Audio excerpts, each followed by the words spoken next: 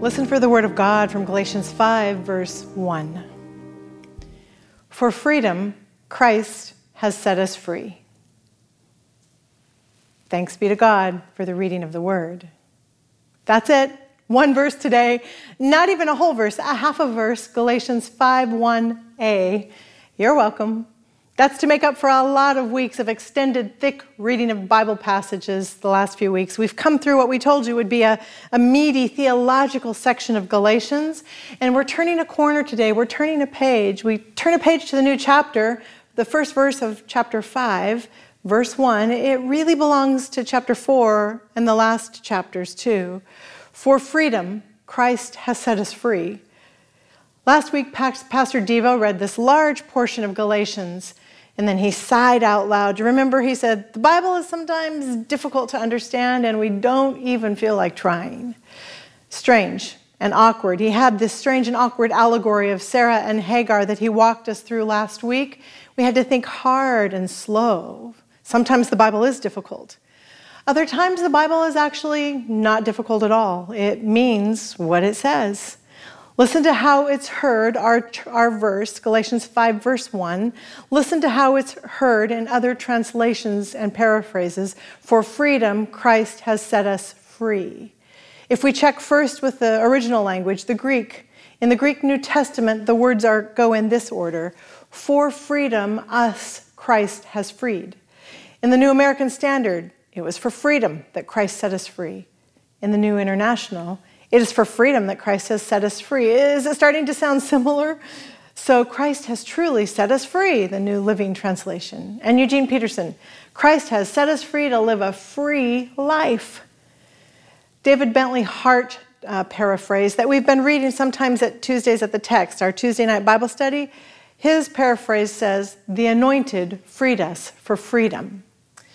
Sometimes the text is pretty easy. Christians are free. In the most decisive, clear way, Paul says that the people of God, the people of the new Jesus way, you're free people. It's an emphatic, it's celebratory declaration. Sometimes we turn the page of Scripture and we find it easy to read, simple to understand. The Bible sometimes means what it says. We are free. Most listening today, we got up this morning and we assumed our freedom, right? Free to do and think and be, freedom to shower or to not, tell the truth, really. Freedom to shower or to not, to sleep or eat or hike, freedom to play games or binge on Netflix, freedom to respond to a text message or ghost someone. We have this assumed kind of freedom. This is my life, and I'm free to build it and create it and live it. I'm free to make all of these choices. We're raised in a nation. Our idea here is that this is what it means to be free. And it informs our idea of freedom. When we read the word in the Bible, being from the land of the free, the language we use in our national anthem, it informs us when we read Scripture, actually. America, this grand experiment of personal freedom. We turn to our founding documents that we learned in elementary and high school, right? We have rights guaranteed us as citizens. We have freedom for speech and freedom of the press and freedom to assemble and freedom of religion or to bear arms or freedom search and seizure. Summarize all these government documents loosely, maybe a little sloppy. I have the right to be and to do what I want as long as it doesn't interfere with your right to be and do. This is how we think of ourselves as America. Our ideas of freedom are shaped that way. Free people living in a free land. Freedom is something we have. We presume to have it. Pretty sure if you're younger listening to me today, right? If you're younger, you don't feel so free, kids and teenagers. Your parents are free, but you're not. Your teachers are free, but you're not. Your parents kind of feel like the freedom police, right? I know, because I was a parent. Parents decide. They make all these decisions for you. They decide if it's safe to leave you home alone. They decide when you're old enough to know that if someone bleeds, you'll know where the Band-Aids are and to call 911, right? Your parents, they make the decisions about what you can read and what you can watch and who you can talk to, and they'll decide the day you're allowed to drive a car. They'll decide when it's your first date and be marked by some arbitrary number on the calendar. So annoying. They'll decide when you've demonstrated your ability to keep yourself safe and behave honorably and we can trust you. From a young age, freedom is sort of held out in front of us once we prove our responsibility. And in the diminishing years of our life, diminishing freedom, that also happens as our adult children come for the car keys and move us to smaller and safer environments and frown on our decisions to go and do and be. Freedom comes and goes. Sometimes we sneak to exercise our freedom because our lives feel so regulated by the freedom police. We sneak moments of freedom and we get caught. And then the grand experiment of personal freedom fails. And so we make a few more rules and a few more regulations. When I was in high school, 9th grade, I'm going to guess, my father bought his first Honda. It was the precursor to the current Honda Civic. Tiny little thing, a Honda Civic CC. It's like a little shoebox with 3 doors.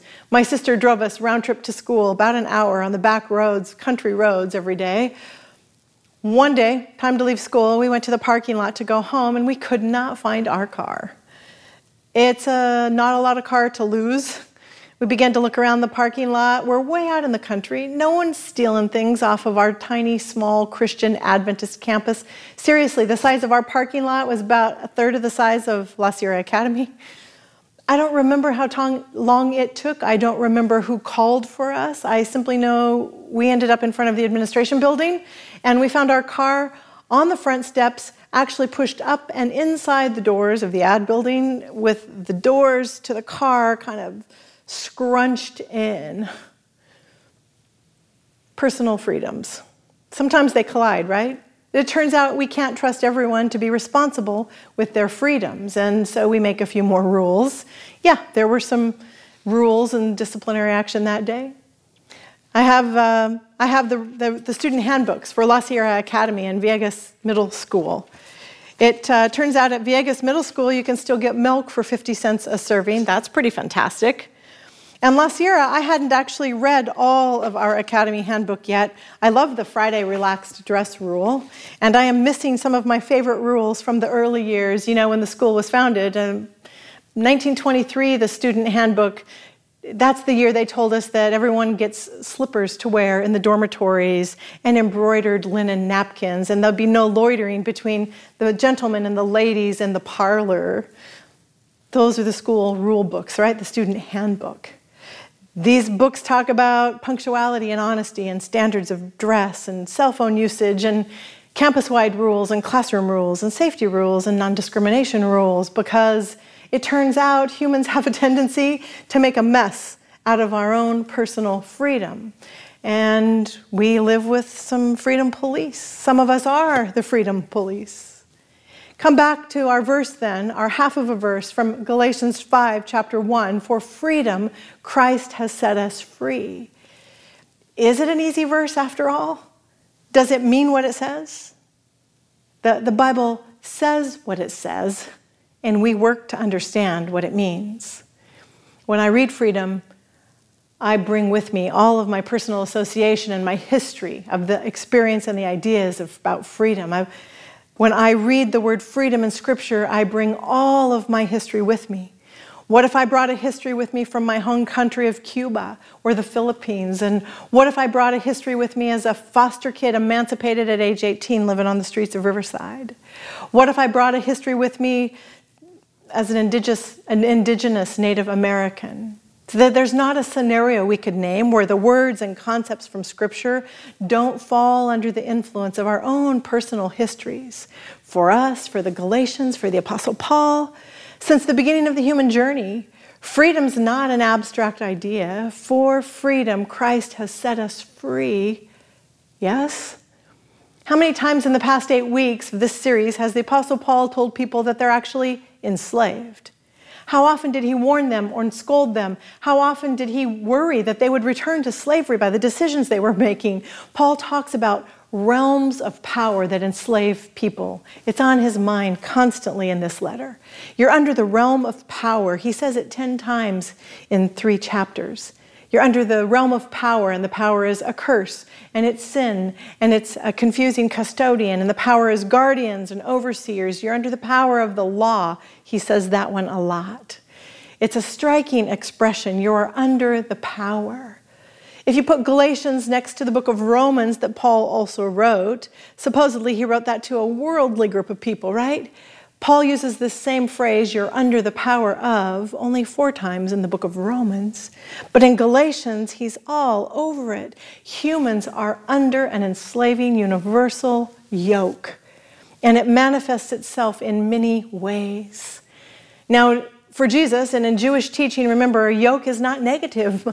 My yoke is, what did Jesus say? My yoke is easy, my burden is light. It's what humans do with the yoke.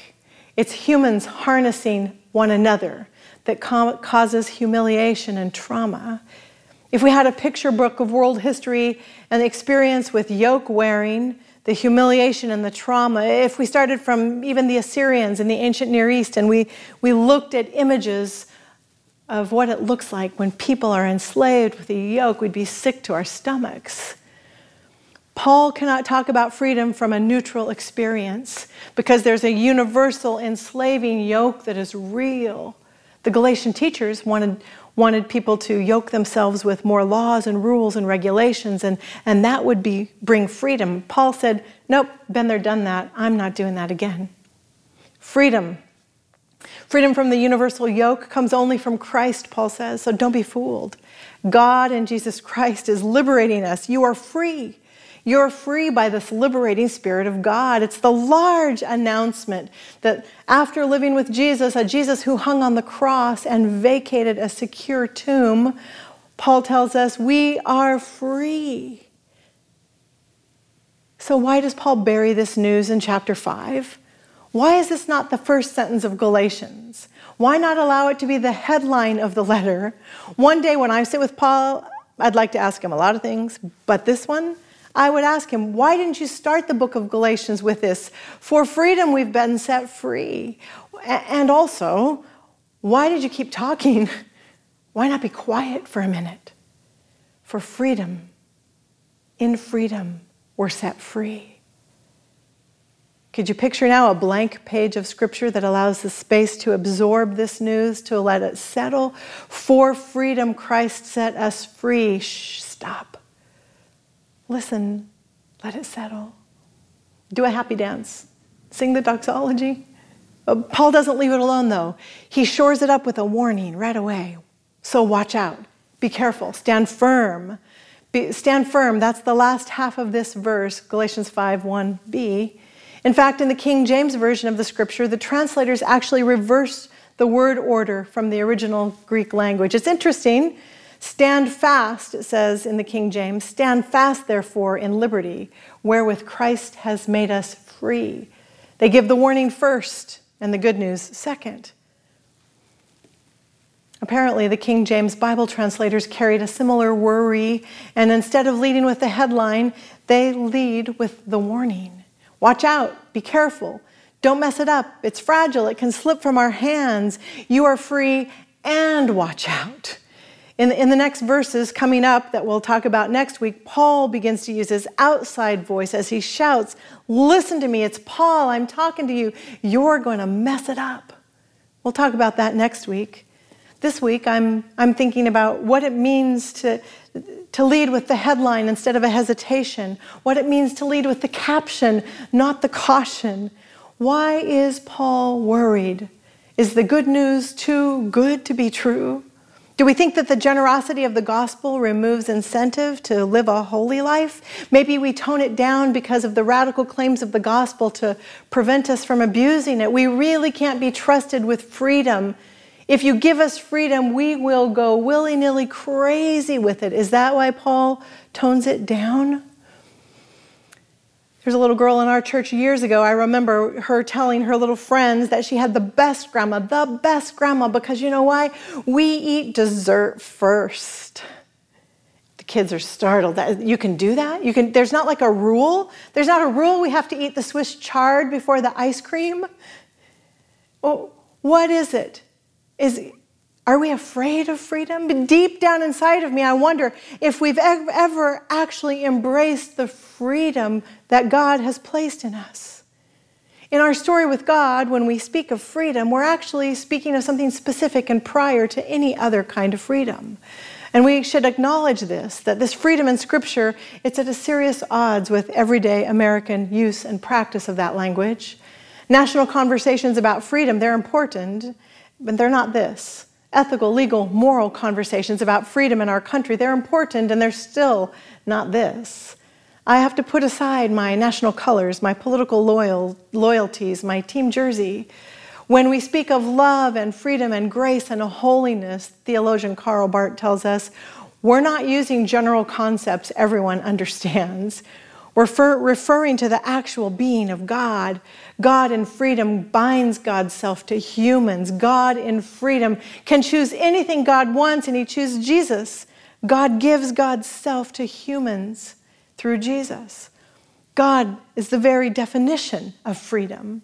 Barth goes on to say, God's freedom is not freedom from, but freedom for, to be God for us and in us through Jesus Christ.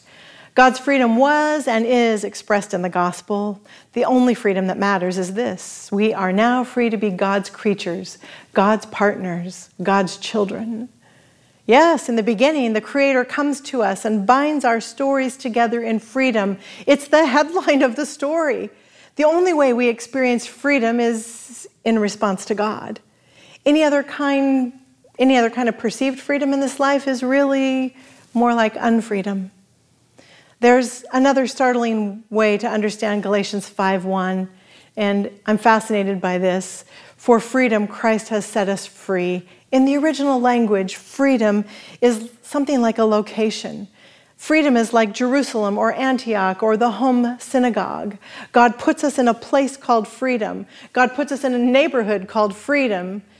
Earlier in Galatians, when Paul spoke about freedom, he said, these guys came and they spied on our freedom, much like you would spy on land, spy out an enemy territory.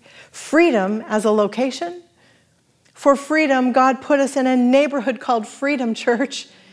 And if you caught the language, it's communal. There's not an individual private freedom. For freedom, Christ set us all free. You all of us. We are in a free community, free to respond to God, the freedom that God placed in us. We are free to develop the neighborhood, all of us together, living at the same address. It's easy to think Galatians is an academic debate, and yet it's as much about the health and wellness of our shared lives and our homes and our community and our church as anything else we read in Scripture. It's the last part of the letter Paul will name what he thinks our freedom can do in this world. That's what we focus on in the next weeks. It is obvious, though, self-evident to you and to me, that we are not autonomously free in our world, that we're bound up to one another in the choices that we make. Listen, here's headlines from this week's news. You tell me which of these headlines involved autonomous freedom.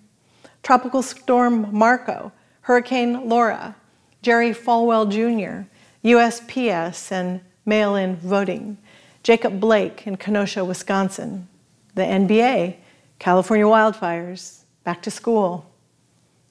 Look around our country. I didn't even name pandemic.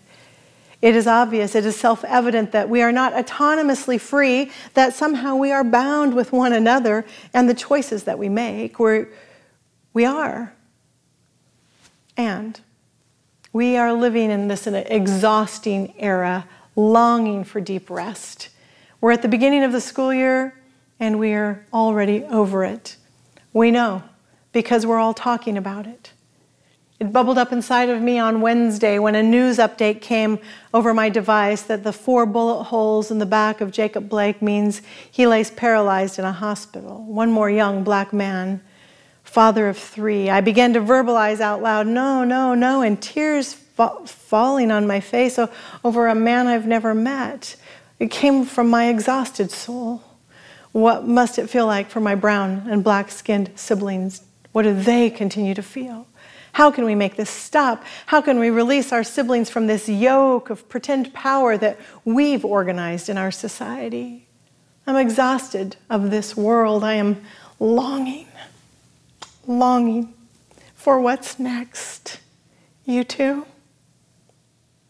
What are the yokes you're wearing that weigh you down? What are the yokes you've not given yourself permission to take off? Are you wearing the yoke of a past? Because God says we are free from our past. Our past is not controlling the present and the future. Are you wearing the yoke of money? Too much, excess, too little, poverty? Because you are free. Your money does not control your present or your future. Are you wearing the yoke of perceived success and achievement? Gentlemen or ladies, whatever the world values as success and ideal, whatever that is, take it off. Are you wearing the yoke of not belonging to any of the categories people have created? Or are you wearing the yoke of self-destruction? Are you wearing the yoke of illness or disease? None of these yokes? None of these yokes have you. None of these yokes have you, because you belong to God and you are free. We are free, exhausted, weary ones. Go back to the beginning of the story, because in the beginning, the Creator in freedom loved us into existence. We barely got our footing in God's story before we woke up with the snake's snare. Go back to the beginning this week, exhausted souls. We have no freedom in and of ourselves. We have freedom because of the one who loved us through Jesus, a gift we are granted. La Sierra Academy, La Sierra University, our schools right here, we have prayed for you these weeks. We pray for you now as school starts, the university, as courses begin soon. This is the entire reason for Christian education, that our students will know this very God. Something tells me that the more deeply we understand God choosing us out of all of God's options, God could do whatever God wants, and God chooses us. The more we understand this, how God longs for us in freedom, we choose God back. As this settles, it impacts everything else we do with our freedom.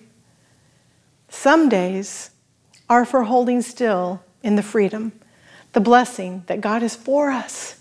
This is where our deep, exhausted souls find rest. What comes after is simply that. It comes after. So let's start with the headline, not hesitation. Let's lead with the caption, not the end. For freedom, Christ has set us free. Amen.